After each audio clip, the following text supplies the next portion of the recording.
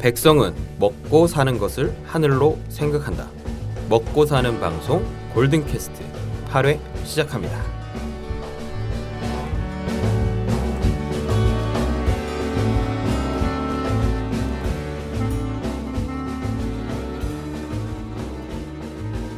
안녕하세요. 안녕하세요. 네. 죽지도 않고 또 살아왔습니다. 네, 슬기언니. 우린 진짜 잡초 같은 인생들이야. 왜? 근데 왜 이렇게 잘들 안 도와주는지 모르겠어. 누가? 나름 그래도 우리 방송 다운로드를 하는 거는 꾸준히 좀 증가를 하고 있고 구독하는 사람들도 좀 증가는 했거든요. 네. 근데 순위가 안 올라가죠. 점프업이 딱 안 되네. 우리 자꾸 했을 때 최대치가 700위까지 올라갔다가 그러니까. 그게 유지가 돼야 돼. 떨어졌더라고. 유지가 돼야 되는데 그게 좀 잘 되지 않습니다. 그래서 다른 방송에서 얘기하는 것처럼 네. 제가 좀 준비를 해봤는데요. 우선 여러분 구독하기. 네. 구독하기 눌러달라고. 구독하기. 그 다음에 다운로드하기. 여러분들 그냥 그 옆에 방송을 누르시면 그냥 듣기가 재생이 되거든요. 네. 근데 그렇죠. 밑에 그 바로 오른쪽 옆에 보면 사각형 박스로 앱에 화살표 모양으로 밑으로 이렇게 되어 있는 게 있어요. 그게 네네. 다운로드입니다. 그 다운로드 하기를 눌러주시면 완전 생유베리 감사. 근데 이게 그 로그인을 해야 되잖아요. 로그인을 하지 않아도 상관은 없습니다. 구독하기는 로그인을 해야지 가능하고요. 네. 그 다음에 별점 주기는 로그인을 하지 않아도 가능합니다. 그리고 자 그러면 구독하기, 네. 별점 주기, 다운로드하기. 오케이. 그리고 후기. 네, 웬만하면 요렇게 해주시면 등수가 유지는 되지 않겠습니까? 좀 부탁 좀 드리겠습니다. 먹고 살자 좀. 네네. 우리도 좀 먹고 살자. 씨. 우리가 먹고 살아야 진짜. 아 참. 어찌 됐든 이게 뭐죠? 노래가 나오고 있어 우리. 죄송합니다. 첫 오프닝을 틀어놨어. 아니 괜찮아요. 네, 우리가 직접 트는 오프닝인가요? 아무튼 그렇게 좀 해주시면 너무 감사할 것 같고요. 네. 그 다음에 오늘 초반에 좀 준비한 인사 이야기들은 O2O라고 하는 게 좀 요새 유행이라고 합니다. O2O. 네. 온라인 투 오프라인인가요? 그렇죠. 온라인 투 오프라인. 네, 바꿨어도 크게 상관은 없을 것 같고요. 네. 무슨 말이냐면 온라인과 오프라인을 이제 접목시키는 그런 개념이 될 것 같아요. 제가 좀 찾아봤는데 네. O2O가 또 이런 저것도 있더라고요. 시스템이 어떤 게 있냐면 네. 내가 예를 들어서 백화점을 갔어요. 네네네. 근데 그 백화점 그 어플을 깔아놓으면 네. 자동으로 쿠폰이 오는 거예요. 내가 지금 백화점에 있다.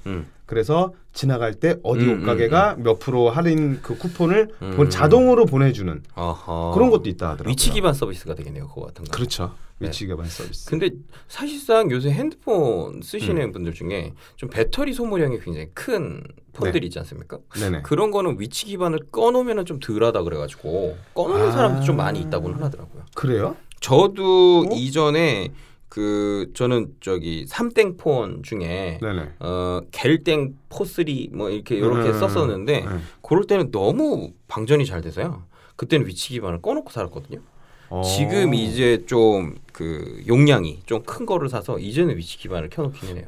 저는 거의 이제 내비를 좀 핸드폰을 쓰다 보니까 그리고 어디 만약에 차를 안 갖고 나오고 이제 걸어 다닐 때 저는 이렇게 네이버에서 이렇게 길 찾기해서 저는 그 지도 보고 다닙니다. 저도 좀 그렇습니다. 네네. 저는 솔직히 뭐 이제 앱 광고는 아니지만 저희 김기사 저 김기사 써요. 네, 저도 그걸 쓰고 있어요.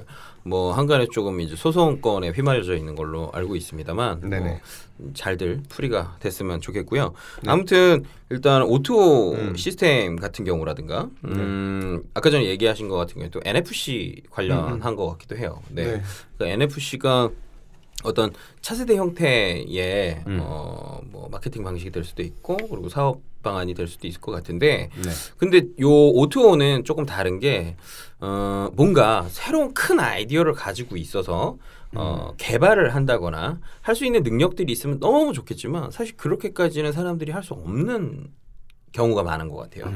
그럴 때는 결국에 지금의 어떤 마케팅 방식 중에 제휴 그다음에 그 제휴를 통한 어떤 콜라보레이션 이라는 포인트를 사람들이 좀 생각해 볼 만하다고 생각하거든요. 그러니까 어떤 발명도 결국에는 발견에서 발생하는 것처럼 되게 새로운 것을 발명해내기보다는 기존에 있었던 제품인데 조금 불편했었던 걸 좀 바꿔서 그렇죠.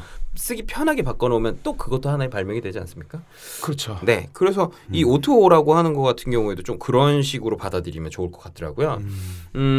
하나 예를 들면은 이제 저도 요거는 방송 쪽에서 이제 듣다 보다 보니까 이렇게 듣게 됐습니다. 그 경제 방송이었었고요.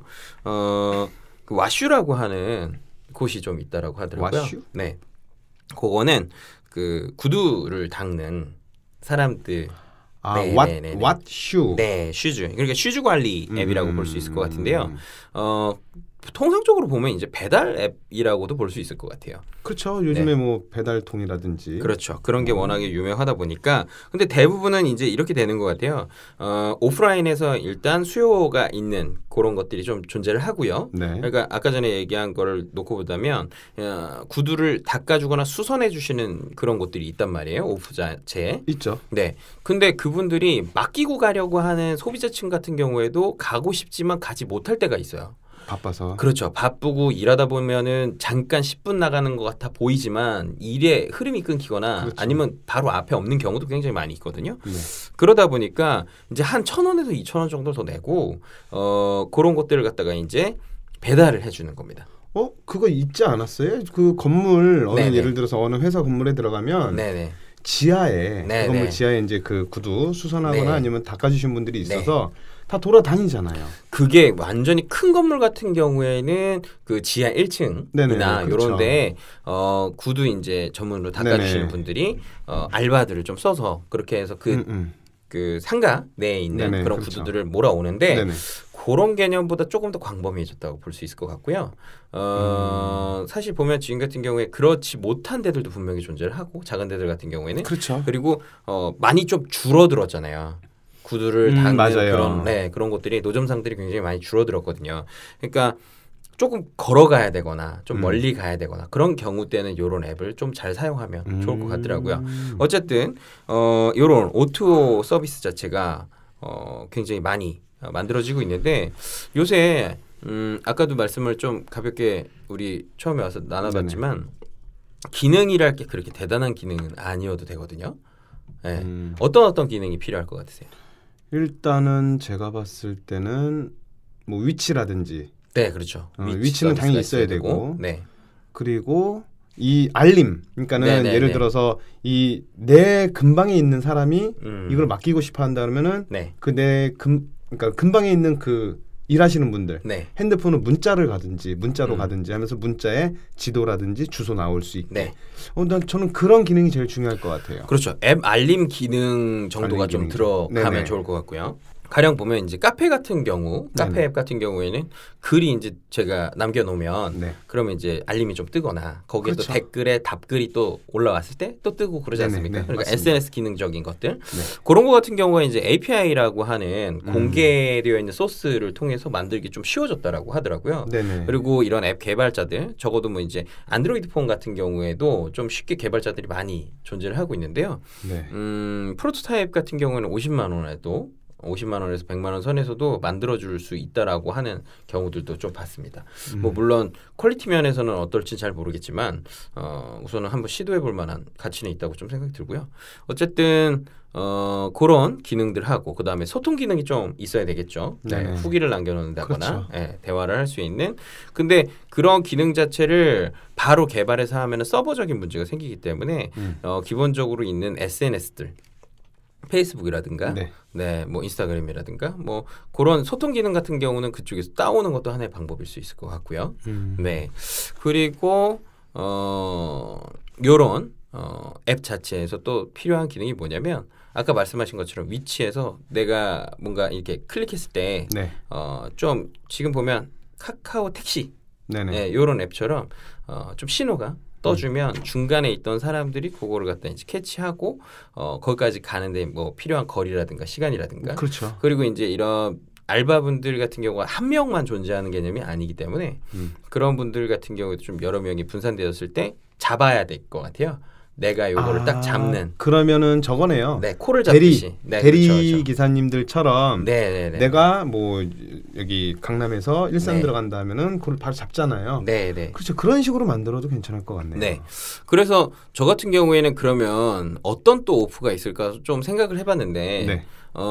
저희가 또 제가 아이도 있고 네. 저희 작은 형님이 이제 그런 유통업 자체 문구 유통업 쪽에 있다 보니까 갑자기 든 생각인데 요번에 최근에 보면은 굉장히 유명했었던 터닝메카드라고 하는 그런 게 좀 있었거든요. 터닝메카드. 네, 이게 진짜 선풍적인 인기가 있었습니다.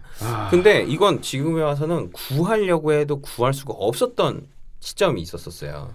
근데 그러네요. 부모님들 같은 경우에 맞벌이 하시는 부모님들은 이걸 구하고 싶어도 제대로 나가서 구할 수가 없기도 했고요. 그러다 네. 보니까 주말에 몰리다 보면 결국에는 이제 경쟁이 너무 치열해졌었던 거죠.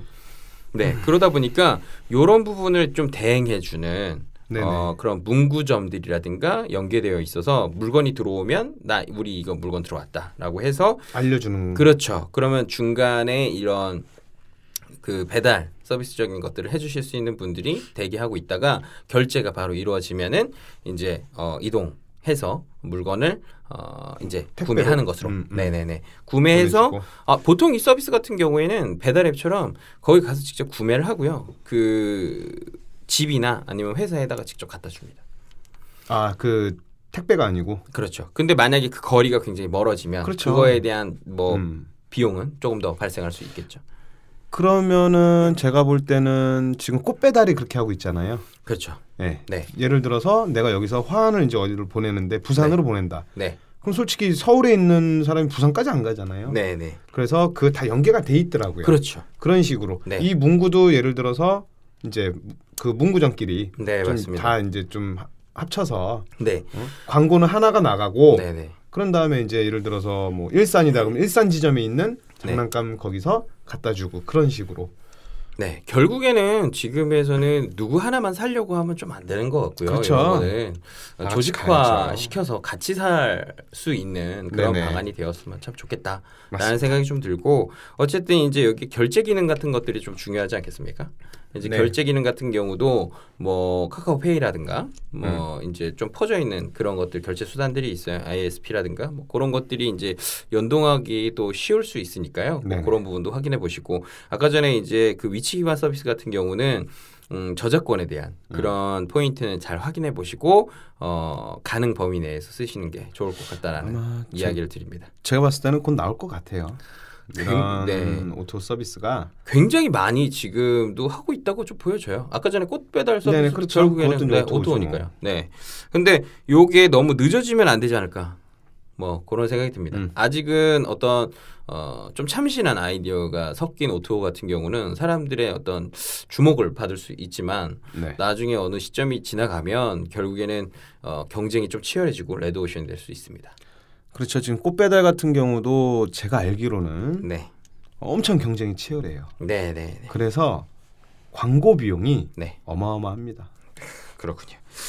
알겠습니다. 자, 그러면 이렇게 정보 하나 드리고 네. 인사말 좀 맞춰보도록 하고요. 그러면 코너로 들어가 보도록 하시죠. 네. 진짜를 들려주마. 진짜 상담 리얼 닥터입니다. 자, 리얼 닥터. 네, 코너 성격 얘기해 주시죠. 네, 신체적이나 정신적으로 힘든 사연을 받아서 각 진료 과목에 맞는 진짜 의사와 아니면 이제 의료 종사자를 통해서 문의하고 제대로 상담해주는 리얼한 질병 상담 코너입니다. 그렇죠. 오늘 쉽지 않아. 제가 어제 아이웨오. 어제 좀 과음을 해서. 힘들어 이게 생각보다 힘들더라고요. 이게. 발음이. 네. 우선은 저번 주 같은 경우에는 체움과 비움 한의원에 문상현 원장님께서 직접 와주셔서 네네 그렇죠. 네, 기쁘다 의사 오셨네. 네, 그렇게 좀 완전히 특집 방송처럼 좀 나가긴 했어요. 네. 네. 굉장히 이야기거리가 굉장히 많았고 시간이 어느 순간 좀 많이 이렇게 되어 있더라고요. 네. 그리고 전전주 같은 경우에는 또 누가 오셨었죠? 디바성형외과 김세현 팀장님이 그렇죠. 또 오셨었죠. 18세 소녀와 네, 함께 와주셔서 자리를 빛내주셨는데 그때 네네. 너무 아쉬운 부분이 있었기 때문에 오늘 다시 한번 모셔봤습니다. 누구시죠? 네, 안녕하세요. 디바성형외과의 김세은 팀장입니다. 또 왔다 또 왔어. 네, 또 왔어. 거의 뭐 반고정이라고 보시면 될 것 같고요.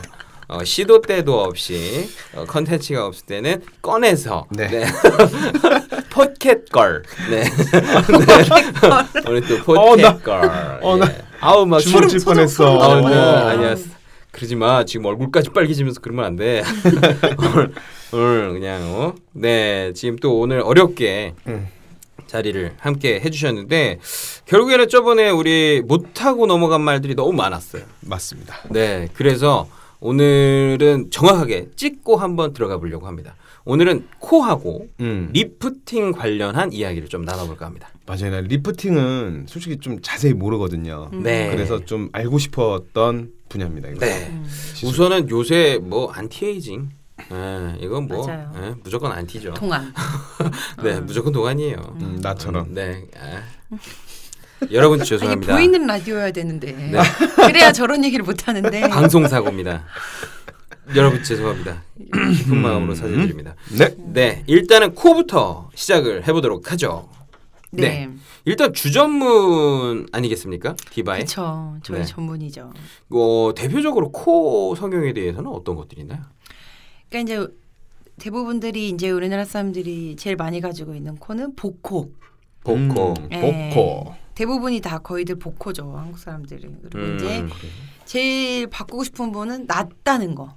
낮은 코. 그렇죠. 네. 낮은 걸 높이고 싶고 이 콧볼 부분이 넓어서 우리 골디처럼. 하지 마. 그런 것들을 조금 해결하고 싶어서 오죠.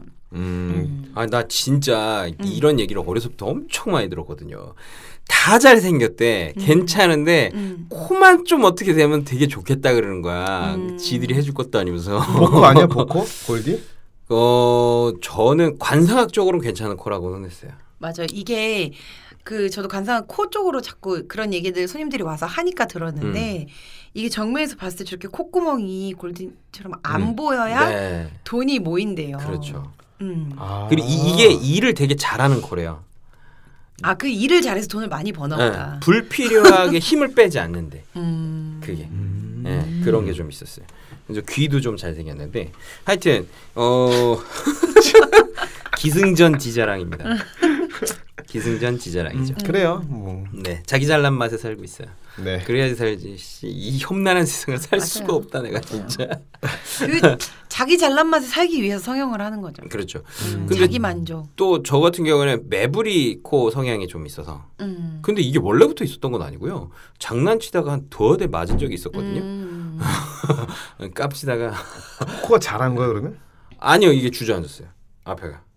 아니 매부리 코면은 이게 코끝이 그러니까 이렇게 저 논점 때 들었는데 이렇게 네. 코끝이 튀어나온 거, 그다음에 여기 뼈가 튀어나온 거, 그렇죠. 콧대, 콧대 뼈가 이렇게 툭 튀어나왔고 이런 걸 다 통틀어서 매부리라고 그걸 하더라고요. 매부리 그렇죠. 코라 그래요. 네. 그러니까 이게 뭐 장동건 님도 그분도 이제 매부리 코죠. 코가 진짜 그러니까 매부리라고 다 수술을 해야 되는 건 아닌 거예요, 그죠? 그렇죠. 그러니까 매같이 생긴 거예요. 매. 그 양반을 딱 보면 사람들이 느낀대잖아. 매다. 진짜 진짜로요? 사람으로 느껴지지가 않아요. 매부리 코가 그럼 매부리를 얘기하는 건가요? 네, 이렇게 그렇죠. 좀 휘었다라는 그런. 그래서 진짜? 매 보면 앞에가 부리가 이렇게 생겼잖아요. 나 그것도 오늘 처음 알았네. 뭐지? 네. 이 전문가. 어떻게? 우리 아닙니다. 네, 아무튼 골에서 그런 걸로 우선은 좀 알고 있고요. 근데 여기가 이제 그런 것도 있어요. 이게 아까 전에 얘기할 때는 여기 맞아서 이렇게 주저앉았다 이렇게 표현을 했는데 그렇다기보다는 이게 뼈라는 게 부러지거나 그러면은 이게 좀 자라나는 경우가 또 있어요. 네, 맞아요. 그렇죠. 그 부분 자체가 아무튼 보통 그런 게 있어서 뼈를 갈아내야 되거든요. 그거 같은 경우에도. 근데 그게 상처가 되거나 아니면 부러지거나 거기에 어떤 부분이 뭔가 잘못됐을 때 거기에 그 부분 자체가 이제 도톰하게 올라오게 되는 그런 경우들이 좀 있을 수가 있는데 코가 조금 주저앉으면서 그 부분이 좀 올라왔어요. 네, 그런 상황이 있었는데 아무튼 저는 그래서 코에 대한 관심이 굉장히 높은 그런 편입니다. 네. 뭐 하여튼 그렇다고요. 이제 우리나라는 코보다 눈을 되게 쉽게 생각하잖아요. 쌍꺼풀은 그렇죠, 누구나 그렇죠. 할 수 있다고 생각을 하는데 제가 이제 그 지켜보니까 눈보다 코가 훨씬 조금 쉽다. 네. 네. 저번 주에 이어서 그러니까 맞아요, 그렇게 맞아요. 얘기했었잖아요. 네. 훨씬 쉬운 것 같고 그 티가 그렇게 크게 나지 않으면서 네. 조금 얼굴의 인상을 바꿔주는 입체감 있게. 네, 그런 효과가 있어요. 근데 특히 이제 우리나라 사람들은 복코가 많다 보니까 코가 이렇게 넓어요. 네네. 맞아요. 그렇죠. 근데 그거를 조금 줄여주면 이렇게 세련돼 보이는 느낌이. 아, 이게 줄여주면서 이게 좀 올라가나요? 그죠. 콧볼도? 네, 그러니까 콧볼 축소라는 네, 그러니까 있죠. 수술이 3개로 나눠지는데 콧대 네. 수술이 있고요. 콧대. 콧대는 요 콧등 네. 그리고 코끝. 네. 코끝 수술. 여기 끝. 네, 코끝. 네. 그다음에 콧볼. 콧볼 이렇게 해서 세 부위로 나눠요. 그래서 콧볼은 필요하지 않으신 분들은 보통 콧대, 코끝만 하시고 또 콧대는 높은데 코끝만 낮으신 분들이 있어요. 그런 분들은 코끝만 하시고 그러니까 이제 각자 코에 맞춰서 그렇게 세 부위를 어떻게 하느냐 예, 요렇게 코 수술이 진행이 되거든요. 상담할 때도. 정말 근데 이게 그런 관련 그 영상이었나? 그걸 좀 본 적이 있었는데 유튜브 같은데 좀 찾아보면 나오는 경우들이 있어요. 이제 수술 영상 같은 경우들이. 아, 그래요? 네네. 저는 좀 그런 걸 즐겨 보는데. 어떻게 봐? 네. 어떻게 봐? 하여튼 그런 것들이 있는데 여기 보면은 코 밑에. 맞아요. 네. 네, 코 밑에 따는 이렇게 따더라고요. 맞아요. 절개를 해요. 수술할 때? 네. 그럼 이거는 수술이네요. 시술이 아니네. 아 그럼요. 코는 그렇죠. 수술. 아, 코는 시술이 없어요, 그러면? 필러. 아, 전문적인 필러. 그렇죠. 아. 지금 좀 한 2주간 지나다 보니까 좀 까먹으셨어. 네. 아, 코는 이제 거의 수술이네요. 네. 네네. 그렇죠. 그러니까 필러를 제외한 그렇게 되어 있고 나이 먹어봐. 보기를 까먹지. 이제 딱 그래서 전문가들이라기에는 좀 뭐하고 전문가는 아닌데 어서 주워 들은 사람들이 이제 이렇게 행동들을 하죠. 했나 안 했나 궁금하면 자꾸 고개를 밑으로 내려. 아, 그러면 밑에 티가 나요? 네, 상흔이 좀 남아 있어요. 그게 기술인 것 같아요. 그게 티가 나느냐, 티가 아. 나지 않느냐. 그러니까 수술할 때 여기를 V자로. 여기 인중인가 얘가? 완전 거기 따진 않아요. 그러니까 인중하고 살짝 위에. 코하고 네네네. 인중하고 거기. 코끝 사이, 그러니까 네네. 콧구멍 양쪽 네, 두 개 그렇죠. 가운데쯤, 아, 여기를 네, 맞아요, 중간쯤. 맞아요. 여기를 짠다 하지 말라 했지. V자로. 아, 여기를 절개를 한다는 네. 거죠. 그렇지. 절개해서 이걸 들어요? 네. 그러니까 여기 살짝 이렇게 들리잖아요. 그럼 요 틈 사이로 이제 수술들이 되는 거예요. 이야. 원장님들 대단하시네요, 진짜. 맞아요, 대단해요. 우리 그 SK는 대단한 거예요, 남잔데. 우리 방청객, 고정 방청객. 아, 그러면 요거를 이제 그 절개를 한 다음에 수술을 하고 이걸 다시 꼬매요? 그렇죠. 이거 어떻게 꼬맬 수가 있어요? 그렇죠. 그러니까 그래서 실밥을 제거하러 가거든요. 꼬매는 것도 진짜 되게 정교하게 잘 꼬매주시죠, 보통. 그렇죠. 네. 성형외과 원장님들이 원래 그 꼬매고 상처 안 나는 거에 제일 그렇죠. 디테일하신 그렇죠, 분들이잖아요. 네. 그래서 보통 어디 막 이렇게 찢어지는 상처가 이렇게 발생하면 네. 저 같은 경우에도 그랬었었는데 만약에 얼굴 부위 쪽이라든가 노출이 좀 되는 부위 같은 경우는 일반인 분들한테는 좀 죄송한 말이지만 네.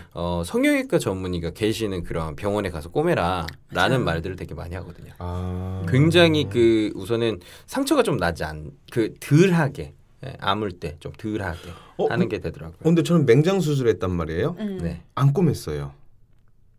뭔 말이지? 다들 이 얘기를 하면 다들 못 믿더라고요. 그 접착제 같은 걸로 붙이셨어요? 그러니까는 그 살이랑 살 이렇게 이제 절개를 했잖아요. 네. 조금 절개를 했는데 이거를 위에다가 무슨 자크 달린 그런 접착제가 있어요. 그래서 그거를 살을 맞대고 위에 붙여요. 그런 다음에 다음날 이거를 열어서 약 바르고 또 닫고 자크 같은 게 있기 때문에 닫으면 이게 또 이렇게 붙잖아요. 그래서 일주일인가 입원하고 났는데 붙어 있어요. 뭐 그런 거는 그런 것도 있더라고요. 네. 그거 같은 경우에는 뭐 비용이 더 비싼가요? 아니요. 제가 그때 언제 96년도인가 95년도 했을 거야 아마. 95년도요? 96년도. 아. 그때 이제 맹장 수술했죠. 근데 저는 막 급성이 아니라서 막 다 터진 건 아니고 배 아파서 갔는데 맹장이라고 수술하래요. 그래서 했는데 아니 마치 깼는데 배 쪽에 뭐 자크가 달려 있는 거야. 아니 이게 뭐지? 아니 근데 그게 상처가 별로 안 남았어요 그 자리. 아 있죠 조금. 있죠. 그러니까 꼬매면은 이제 상처가 또 이렇게 꼬맨 그런 게 보이잖아요. 이게 그러면 절개 부위가 몇 센치 정도나 돼요? 이게 지금 또 배까한다 또. 잠깐만 하지 마. 이게 배를 3cm? 깠어요. 3cm. 한 3cm 정도? 되게 크진 않네요. 작구나. 작아요. 이거 볼래요? 아니 됐어요. 아니 넣어도. 아니 그게 지금 줄어들어서 그렇게 된 거예요? 아니면은 저는 되게 놀라운 게 저는 맹장 수술을 안 해봤거든요. 저도 안 해봤어요. 근데 이게 원래 이제 그 맹장이 안에서 터지면 개복을 해요. 좀 길죠. 수술 부위가 이제 좀 길게 절개를 해서 안에 이제 터진 거를 싹 닦아요. 닦은 다음에 다시 이제 하는 거거든요. 근데 저는 터지지 않고 일단은 가만히 그래서 있어서 간단하게 여기만 살짝만 째고 수술을 하고 이제 그 맹장 빼고 다시 이제 닫은 거죠.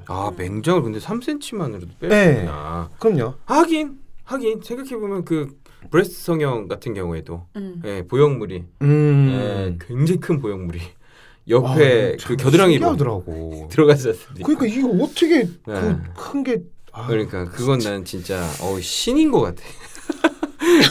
아주 그냥 누님들이 아주 그냥 대단해 진짜. 다음에는 좀 브레스트 관련한 분도 한번 모셔봤으면. 많이들 하니까. 그거는 꼭 해야죠. 네? 그건 꼭 해야 돼요. 이 의견은 슬기 언니 단일의 의견임을 밝힙니다. 골든캐스트와 전혀 관계가 없음을 명시드립니다. 제가 섭외하겠습니다. 꼭 해야 되더니. 수술을 꼭 해야 된다는 거가 아니고 꼭 모셔야 된다. 모셔야 된다고. 뭔 쓰레기는 아니구나. 진짜. 아니야. 처음엔 그렇게 얘기했는데. 아니야. 그럼 좀 마음이 바뀐 것 같은데. 아니라고. 아니 어떻게 내가 감히 여성분들한테 꼭 하라고 얘기를 해? 그건 아니에요. 동공이 지금 초단위로 움직이고 있는데. 동공 지진 났는데. 진짜 나 쓰레기 만드네. 누구 하나 죽어야 돼. 누구 하나 물고 들어가야 돼. 그래 다시 이제 코로 좀 갑시다. 네. 다시 코로 돌아오는데. 아무튼 상처가 그냥 수술 같은 걸 이렇게 먼저 간단하게 하시고 했는데 거기가 이제 상처가 너무 남아서 상처를 없애려고 성형외과를 찾으시는 분들도 많아요. 그렇죠. 그러니까 그 정도로 좀 디테일하신 분들이니까 코를 하고 사실 하고 나서 얼마 안 됐을 때는 당연히 티가 나죠. 어쨌든 우리가 손 살짝 비어도 티가 나는데 그렇죠. 베어도 칼에. 근데 시간이 좀 지나면 그렇게 티가 나지 않거든요, 보통. 또 여성분들은 여기 또 화장을 하니까 네, 맞아요. 코 밑에 여기 뭐 좀만 이렇게 파운데이션 바르면 안 보이잖아요. 네, 맞아요. 팀장님도 안 보이네요. 죽으려고. 근데 진짜 안 보여요. 저는 일부러 나 안 했는데 이러고 보여줄 때도 있어요. 진짜 안 했네 이렇게 얘기를 할 때도 있고 가까이서 봐도 저는 사실 티가 좀 잘 안 나고 또 요새 코 수술들은 옛날에는 이 돼지코나 이 코 움직이기 이게 안 됐잖아요. 맞아요. 만지면. 근데 요새는 돼요.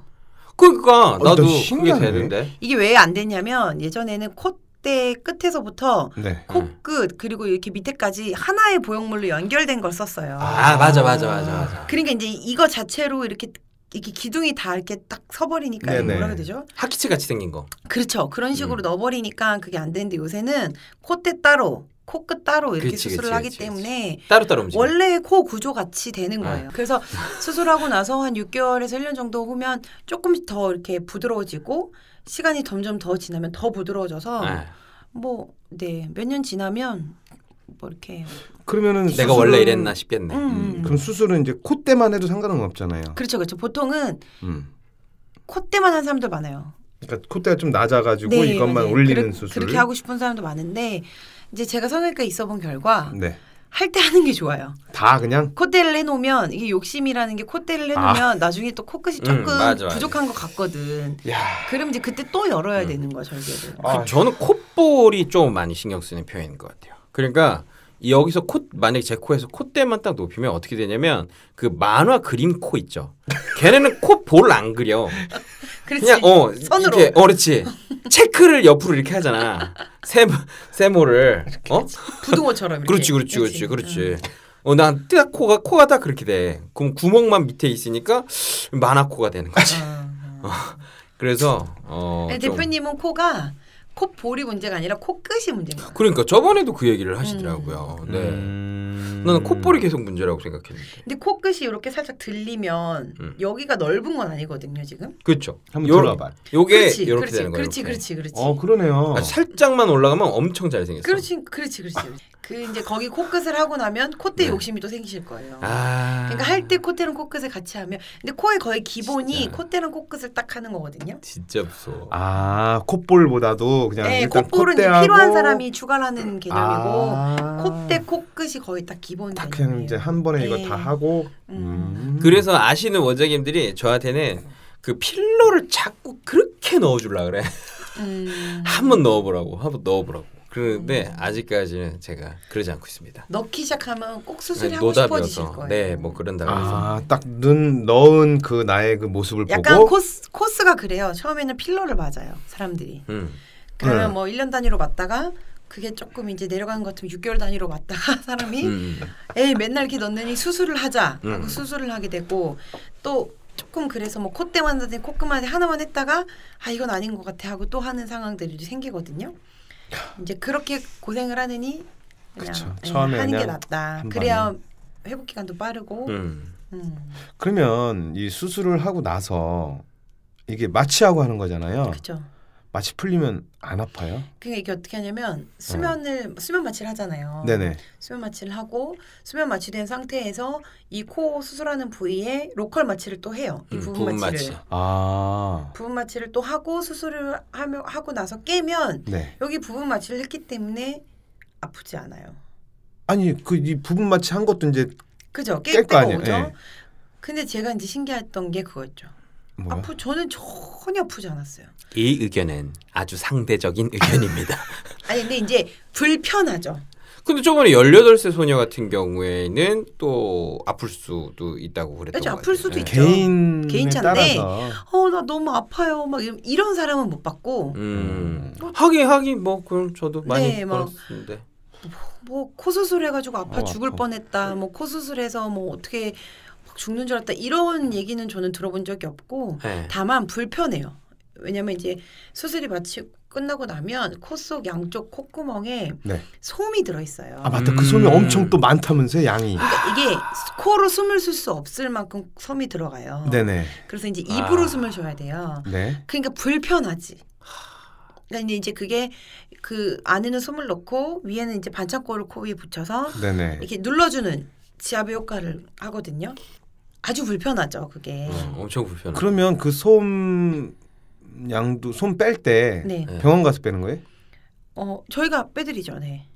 근데 이렇게 집게 같은 거 넣어 핀셋 넣어서 빼면 쏙 빠져요. 어떤 분들은 재치기하다 빠졌다고 하시는 분들도 있고. 그러니까 그게 막 어마무시하게 막 그렇게 들어있는 건 아닌데 코로 숨 우리가 편하게 쉴 만큼 들어있는 게 아니니까 그게 불편하다는 입으로 숨 숨을 쉬는 쉬어야 게 되는데 제가 해봤잖아요. 근데 이제 저녁에 잘 때 자고 일어나면 밤새 내가 목으로 숨을 쉬었잖아. 입으로. 그렇죠. 입이 바싹 말라 있는 거죠. 그게 참 불편하더라고. 불편한 게 있구나. 근데 이제 그게 계속 있는 건 아니고 이틀. 이틀 정도? 이틀을 좀 참아야 된다는 얘기네요. 가습기를 좀 틀고 자야 돼요. 가습기 틀고 자야 돼요. 이틀 정도 하고 손 빼고 그다음에 일상생활 가능한 거는 한 일주일 후? 근데 이제 그거 빼고 이제 반창고 같은 거 떼고 하면 한 5일 정도 걸리죠. 세수는 어떻게 해요? 해도 돼요? 안 되죠. 5일 후에. 세수를? 네, 그렇죠. 더러워. 근데 이제 물을 닿아서 막 이렇게 할 수는 어프어프 할 수는 없는데 물티슈로 닦아내거나 뭐 이렇게는 할 수 있죠. 군대에서 위장 지우듯이. 물티슈 갖다가 좀 이렇게 해야 되겠다. 그래서 이제 이게 못 씻으면 어떻게 되냐면 코에도 이렇게 반창고가 붙어 있잖아요. 그렇죠. 그럼 이제 5일 후에나 이제 뭐 절골이나 뭐 다른 수술이 더 추가가 되면 일주일 정도거든요. 5일에서 7일. 그걸 떼고 나면 코에 피지 같은 것도 엄청 올라오고 못 닦았으니까 이제 뭐 얼굴에도 조금 여드름 같은 것도 나고 이럴 수 있어요.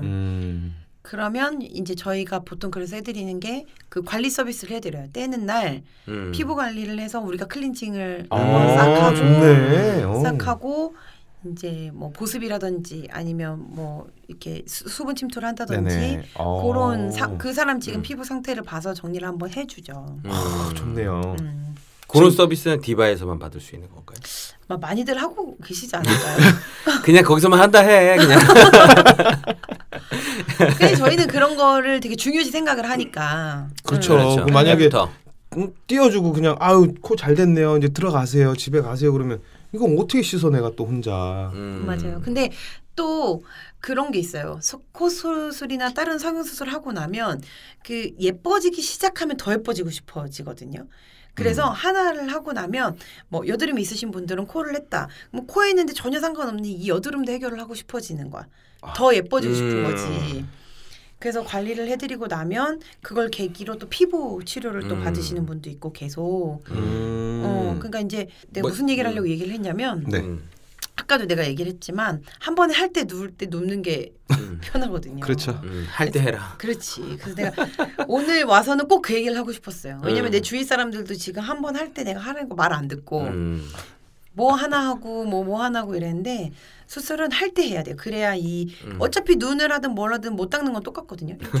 그렇죠. 네, 맞아요. 할 때 하면 딱 일주일만 고생하면 되는 거야. 어느 순간 그 강조 방송이긴 한데 성형 강조 방송. 아니야. 그러니까 할 거라면. 그러면 맞아. 근데 할 거라면. 그러면은 눈하고 코를 같이 할 수 있어요 한 번에? 그럼요. 할 수 있죠. 제일 많이 하는 게 저희가 병원에서 눈, 코 같이 하는 거. 하루에? 한 번에. 그러니까 누웠을 때 눈도 누워서. 하고 코도 하고. 이제 그렇게 되면 순서가 어떻게 되면 일단 수술 준비를 하고 들어가잖아요. 네. 그러면 눈 먼저 디자인을 하고 눈 수술을 해요. 왜냐면 눈은 재우지 않거든요. 왜냐면 지난주 얘기했다시피 원장님이 눈 떠보세요, 감아보세요.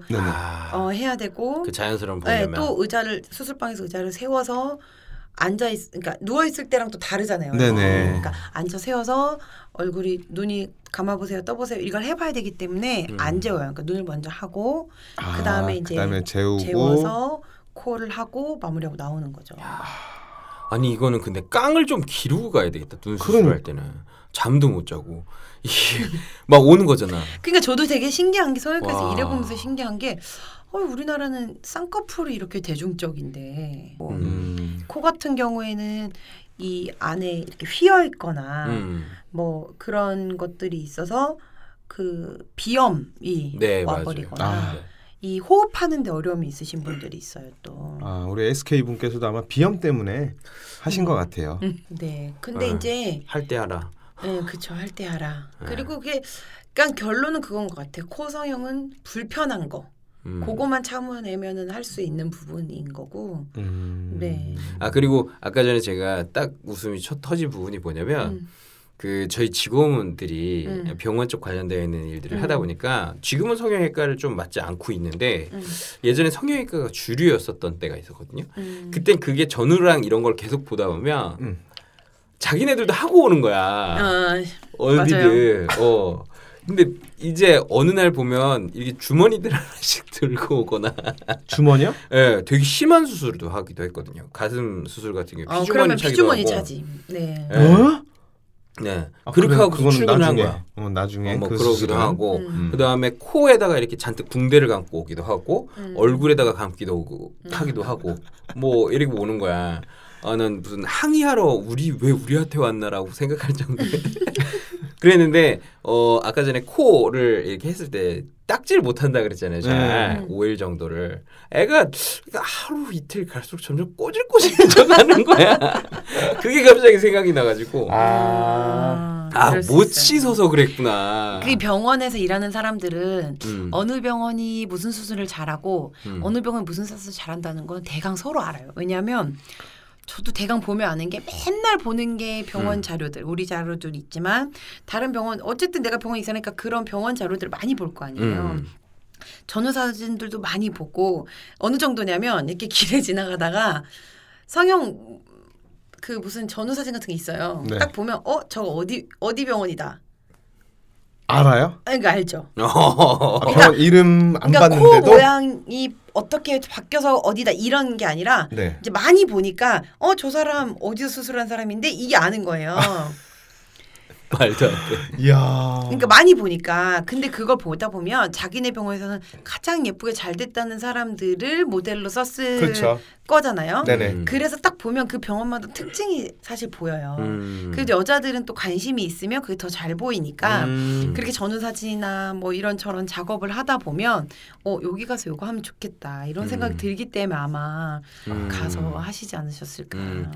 그게 그렇더라고요. 정말 요거는 성형을 선호하지 않으시거나 그런데 자존감이 또 높으면 상관이 없거든요. 자신의 외모에 이제 매력적인 포인트들을 잡아서 그렇게 자존감이 높으시면 상관이 없는데 자존감도 낮은데 성형을 선호하지 않으시면 예쁘게 생긴 사람이랑 어울려 다니지 마세요. 정말. 이건 진짜 팁이야. 그렇잖아. 진짜 그걸 계속 보다 보면 본인들도 하고 싶어져. 자존감이 높지 않으면. 그래서 제가 SK하고 같이 다니는 거예요. 우리 소소한 체험단에 SK 얼굴을 찍어서 올리기 뭐 이런 거 목숨 걸고 큰일 난다고 우리 고양이 진짜. 목에 방울 납니다. 아유 큰일 납니다. 지금 아마 이거 듣는 분들도 SK가 엄청 궁금할 거야. SK가 이거를 잘 듣진 않을 거야. 안 들어요 지금. 그러니까 우리가 우리 다른 걸 할 때 몰래 살짝 찍혀서 좀 나가게끔 하자. 그게 미션. 사실 그게 미션인 거야. 우리 물 빨리 먹기 뭐 이런 거라고 해놓고 자 물을 갖다 주세요 SKC 해가지고 얼굴 자연스럽게 나오고 그런 식으로. 그렇지. 그러고서 우리 물을 빨리 먹지만 괜찮다. 화면은 그쪽에 가 있는 거지. 그렇지. 왜냐면 되게 궁금하실 거야. 아마. 그렇지. 그게 미션이야. 아니 골디하고 저는 봤으니까 페이스북에 저희 뭐 그때 뭐 횡단보도 건너는 거. 네. 그때 제가 또 빠마를 했었어가지고. 아니 그럼 지금 들으시는 분들이 얼굴을 아시는 거잖아요.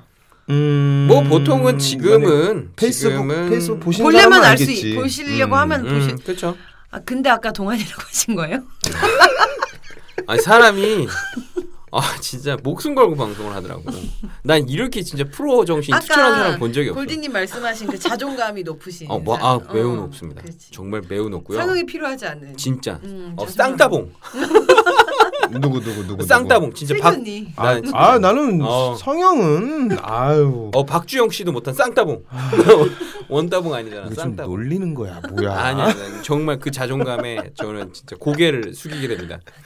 야 정말 대단합니다. 그런 것 같아요.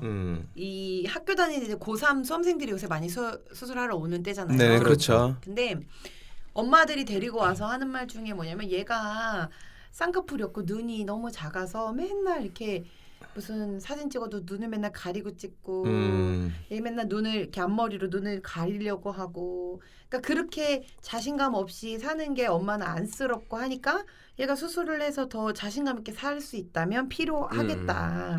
그렇죠. 그러니까 성형 수술은 딱 그런 건 것 같아요. 내가 조금 컴플렉스 있거나 자신감이 없는 부분을 어떤 도움을 받아서 내가 더 자신감 있고 더 나은 조금 삶을 살 수 있다면 그렇죠. 그게 제일 좋은 방향이 아닌가. 그래서 이제 저희 병원도 약간 그런 개념이기 때문에 큰 수술을 하지 않는 것 같아요. 양악이나 가슴 수술이나 그러니까 뭐 가슴도 물론 그걸로 자신감을 잃고 하시는 분들에게 큰 도움이 되겠지만 이제 저희는 이제 그런 수술들 뭐 뼈를 깎아내거나 뭐 이런 것들은 하지 않는 게 많이 위험하죠. 근데 최소한의 것들로 조금 자신감 있게 살고 그런 게 제일 좋겠다. 그 수준이 성형 수술은 그렇게 보면서 진짜 이 작은 수술이라고 하더라도 중요해지는 건 선택인 것 같아요. 맞아요. 본인이 후회가 없으려면 진짜 선택이 잘 돼야 되고 좋은 곳을 정말 잘 찾아야 되는 것 같아요. 맞습니다. 그런 부분들을 눈에 불을 켜고 정말 잘 찾아보셨으면 좋겠고요. 네, 아무튼 성형은 선택이다. 그렇죠. 네, 성형은 선택이다. 자기 만족이니까. 네, 아니 지금 쳐줘야 되는데 옆에서 수견이가 딴짓해서. 죄송합니다. 지금 동안이시니까. 그러니까 봐줘야지. 나는 성형 관심 없다 이거죠 지금. 저는 안 해도 돼요. 자존감 쩔어 진짜. 사실 제가 왜 그러냐면 무서워서 그래요. 아니 제가 뭐 하고 싶은 데는 진짜 없는데 하라 그러면 나 그때 우리 저번 주 방송 때 나 이제 여기 필러 이제 맞으러 가야 되는데 솔직히 무서워서 못 가고 있어요. 솔직히 얘기하면 진짜 무서워서 그래요. 일단 무조건 안 쳐야 돼, 빼야 돼. 일단 거기 놀러 가자고 해서 엄마 돈까스 먹으러 가자 해가지고 우리 슬기 언니 돈까스 먹으러 가자 해가지고 아침 돼. 고래 잡으러 간다고. 짜장면이랑 돈까스가 정말 옛날에 정말 귀했을 때가 있어가지고 그때는 항상 그걸로 아이들을 꾀어서 우리의 소중한 고래를 그랬다고요. 네. 우선 다시 성형 얘기로 좀 돌아와서 네네. 보시면 코성형에 대해서 조금 일단은 들어보았습니다. 네, 맞아요. 근데 일단 정리를 좀 해보자면 가장 불편한 부분이 단점이 될 수 있다. 그렇죠. 네. 그러니까 뭐 생각하는 것처럼 크게 아프거나 뭐 크게 나를 힘들게 하는 건 없는데 그런 소음 들어있는 게 불편하다라는 거. 그렇죠. 이제 통증보다는 불편함 때문에 그렇죠. 선택을 할 때 한 번에 좀 디자인을 받아서 한 번에 진행하는 게 어떻겠는가? 그건 이제 제 개인적인 생각이고 그런 의견이 있었고요. 코성에 대해서 정리를 하자면 콧대, 코끝, 콧볼 이렇게 세 부위로 나눠서 각자에게 맞는 그렇죠. 뭐 병을 넣는다든지 뭐 연고를 쓴다든지 그렇죠. 콧볼을 줄인다든지 늘린다든지 뭐 이런 그 세 부위로 나눠서 수술을 하게 되는 거고. 그리고 예전처럼 하나로 이제 되어 있지 않기 때문에 자연스러움은 굉장히 배가 되었다. 그렇죠. 라는 그런 포인트가 있을 것 같고. 그 다음에 이제 그 자존감을 높이는 형태로 가벼운 마음으로 할 수 있는 것들 위주로 좀 생각을 해보시는 게 어떻겠는가. 맞습니다. 뭐 그런 얘기가 되었습니다. 아니 얼마 전에 그 수험생 친구가 수술하고 싶어서 왔는데 본인이 용돈을 모은 거예요. 그래가지고 적지 않죠 금액이. 수술비가 적지 않고 또 저희 병원이 싼 병원은 아니거든요. 근데 돈을 한 푼 두 푼 모아가지고 그냥 정말 한 푼 두 푼 모은 흔적이 그대로 엿보이는 주머니를 그대로 들고 와서 했는데 근데 수술비에 택도 안 되는 금액이었어요. 근데 이제 본인은 이제 상담을 받고 이제 모자르면 더 모을 생각을 한 거예요. 그렇죠. 그렇죠. 근데 원장님이 해주셨어요. 에? 그 금액에. 그 아이한테는 그 환자분한테는 이게 그 수술이 얼마나 큰 그건 건지 알잖아요 우리가. 그러면 좀 디테일하게 얘기해 주세요. 동전으로 가져와서 그랬던 건지 아니면 뭐 머리 모양은 어땠는지 옷은 좀 허름하게 입어야 되는 건지 그런 거 좀 디테일하게 얘기를 해주시고. 근데 얘기를 하다 우리 상담실장님들도 1, 2년 일하신 분들도 아니고 얘기하다 보면 서로 다 아는 거고. 그럼 연기력 있는 사람만 가세요. 연기부터 배우자. 좋아요. 그러면 다음 단계로 넘어가서 리프팅 들어가 보시죠. 네, 레이저로 하는 리프팅. 있고 리프팅에는 레이저로 실리프팅이라서 실을 넣어가지고 하는 리프팅이 있고 뭐 리프팅 종류도 많죠. 아예 절개를 해서 피부를 당기는 리프팅 수술도 있고 이제 그런 것들이 있어요. 이게 젊음의 대명사잖아요 지금 리프팅은. 그렇죠. 리프팅. 아니 도대체 리프팅이라는 게 뭐 동안 만들어주는 거예요? 이게 리프팅 말 그대로 올려주는 거야. 이렇게 처진 살들을 탱탱하게 처진 피부를 탱탱하게 하면서 조금 이렇게 끌어올려주는 그런 이거는 수술이에요? 시술? 그러니까 방금 말씀드린 것처럼 아주 간단한 레이저로 하는 리프팅부터 시술도 있고 수술도 있고. 요건 시술이랑 수술이 나뉘는군요. 그렇죠. 이제 뭐 사실 레이저 같은 거는 요새 시술이라고도 보기도 조금 어렵긴 한데 뭐 더블로라든지 뭐 써마지라든지 써마지 들어본 것 같아요. 뭐 그런 것들 있잖아요. 유명하죠. 그런 것들을 이제 레이저를 그 필요한 리프팅이 필요한 부분에 쏘면 이제 이렇게 당겨지는 효과들이 있는데 확 이렇게 되진 않죠. 아무래도 수술이나 다른 시술들에 비하면 조금 약한 거고. 레이저 장비로 보면 시술이라고 좀 봐도 될 것 같아요. 그렇죠. 그렇게 되는 거고. 절개를 하는 게 아니니까. 또 저희 병원에서 제일 많이 하고 있는 거는 실리프팅. 실리프팅? 실을 얼굴에 넣는 거예요. 저도 이건 되게 궁금했어요. 아니 어떻게 넣어요? 그 실이 이걸 뭐라고 설명드려야 될까? 이렇게 실이 우리가 생각하는 이런 털실 같은 실이 아니고요. 얇은 실. 그런 실은 아니고 이 녹는 실이라고 해가지고 녹는 실이라고 해가지고 이렇게 조금 아주 얇아요. 머리카락 굵기보다 얇은 것도 있고 그렇게 해가지고 이제 필요한 부위에 이렇게 집어넣는 거예요. 시술을 네 이렇게 뭐라고 표현해야 가장 어떻게 좋을까요? 우선은 그거 같은 게 절개가 조금 이루어지죠. 절개 없습니다. 절개가 없이 실이 들어간다는 개념이에요. 실이 어떻게 얼굴에 그러니까 들어가요? 주사기가 피부에 들어가듯이 네. 그냥 실이 들어가는 거예요. 잠깐만, 그럼 실이 이게 딱딱해요? 그렇죠. 이게 그 실처럼 흐물흐물한 게 아니라 딱딱한 걸 여기다 이렇게 넣는 거구나. 네, 근데 이제 딱딱한 게 아주 딱딱하진 않고요. 끝에 이렇게 들어갈 수 있게 되어져 있죠. 근데 이제 실도 종류가 많은 게 울트라 실이라고 일자실이 있어요. 네네. 일자실들은 여기다가 보통 한 60개에서 100개 정도를 넣어요. 얼굴에. 네? 60개에서 100개 정도를 넣는데 그 실의 가장 큰 효과는 얼굴에 탄력을 줘요. 60개에서 100개. 그러면 한 땀 한 땀. 그죠? 하나씩 다 넣는 거예요, 원장님.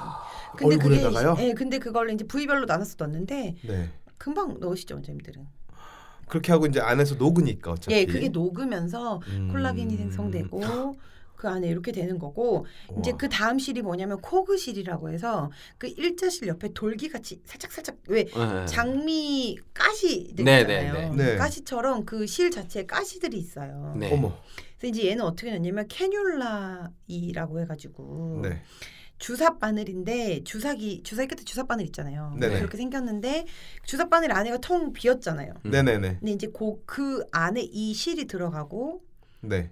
그거를 그 주사 바늘을 통해서 그 피부 안에 넣은 다음에 주사기를 넣은 다음에 네. 실만 끝에서 원장님이 이렇게 잡아요. 그 네. 피부 안에 딱 잡아서 그 주사기만 빼면 실은 남잖아요. 네네. 속에. 네. 그런 식으로 해서 코그실을 하면 이제 그 돌기에 피부가 딱딱딱 걸려서 위로 좀 당겨지는 거죠.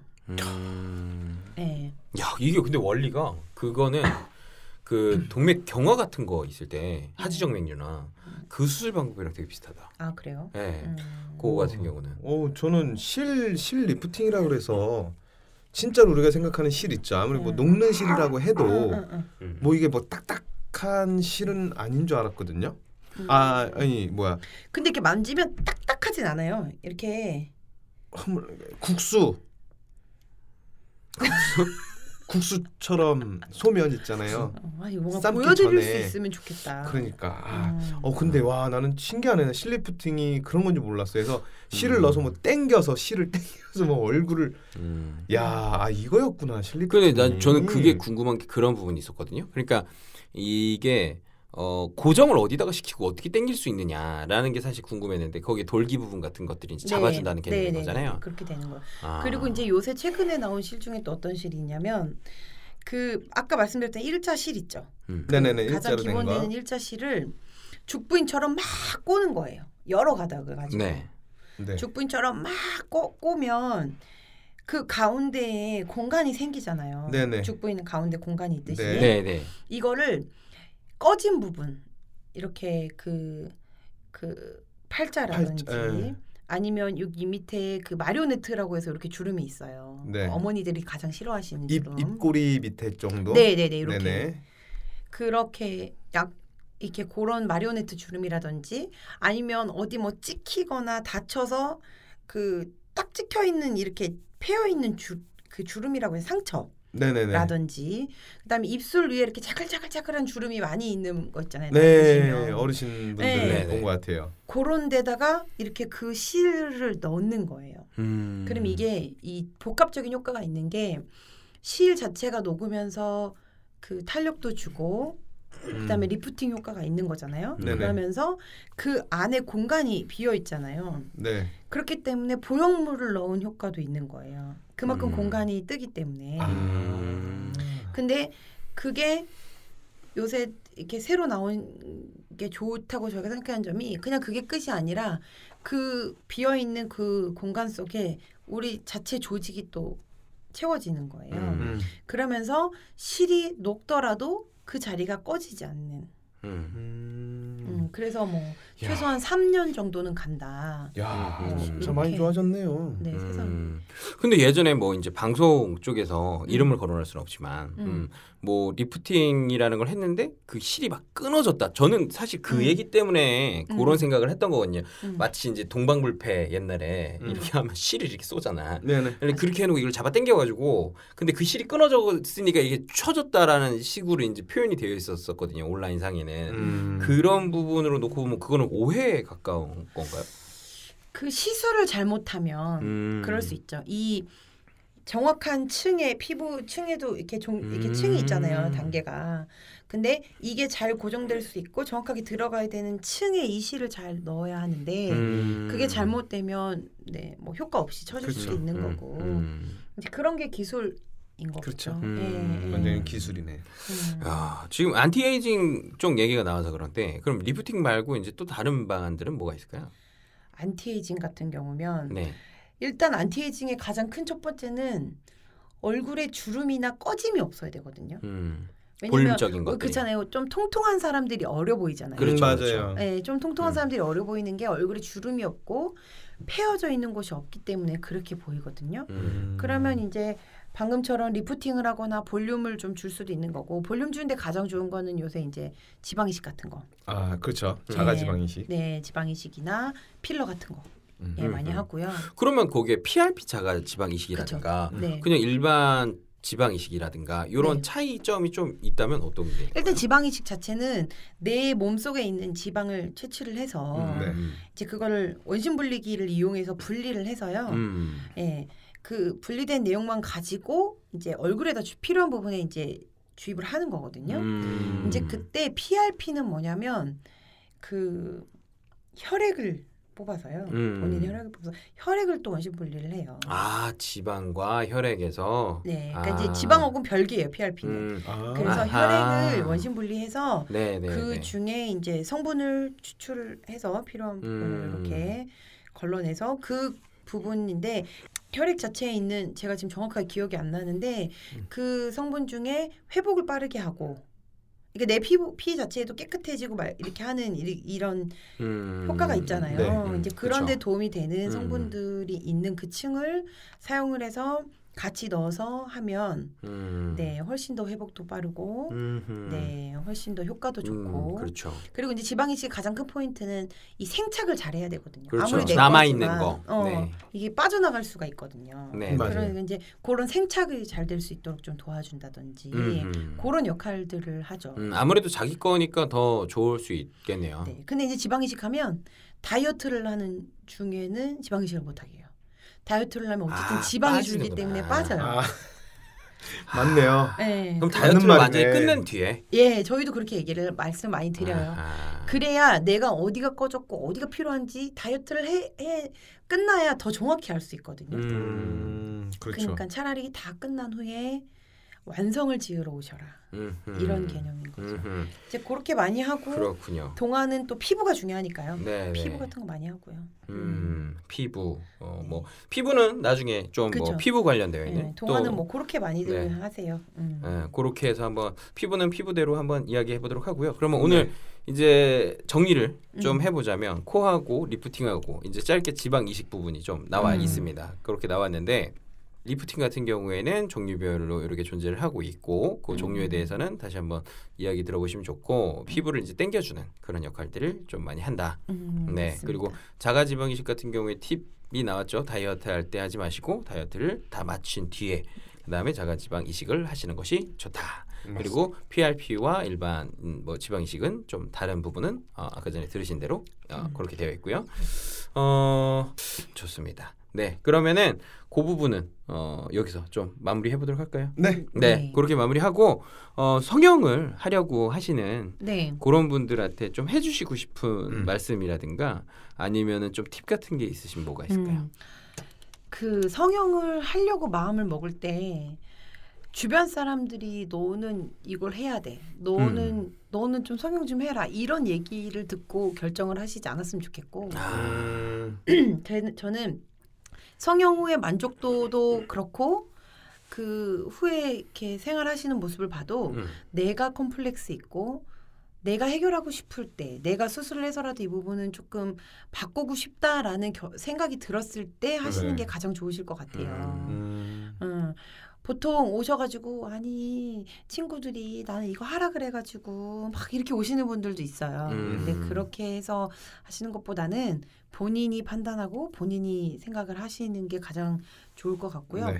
요새 또 성형 정보가 너무 많잖아요. 그렇죠. 그래서 이제 혼란스러울 수 있는데 내가 어떤 수술을 하겠다 결정을 하면 그거를 가장 많이 수술하고 좀 그걸 전문적으로 하는 병원을 가시는 게 좋아요. 왜냐하면 뭐 눈이든 코든 그걸 전문으로 하는 병원은 그거에 대한 그 다양한 건수도 많았었고 네. 경험이 많기 때문에 아무래도 더 조금 만족도를 높이려면 그거를 조금 잘하는 병원으로 가시면 좋다. 네, 그렇게 생각을 합니다. 그럼 뭐 너무 큰 대형 병원만 찾을 필요는 없을 것 같네요. 그렇죠. 그렇죠. 네. 그 부분은 정말 100분 공감하는 이야기인 것 같습니다. 네. 너무 감사드리고 다음번에 혹시 기회가 되면 관상 성형 같은 경우도 한번 이야기를 해보면 좋을 것 그럼 같습니다. 뭐 철학하시는 분 또 한번 모셔야 되는 거 아니에요? 철학은 제가 하고 있으니까요. 네. 골디는 못하는 게 없어. 철학은 제가 할게요. 그럼 한번 네. 무슨 유명 인사들 네. 얼굴 다 아니까 들으시는 분들도 한번 요런 관상은 요런 관상이다 이런 거 한번 해주시면 좋을 것 같아요. 잠깐만요. 지금 그건 철학관에서 하는 거고 철학은 니체 신은 죽었다 뭐 이런 얘기를 할 때 쓰는 거잖아.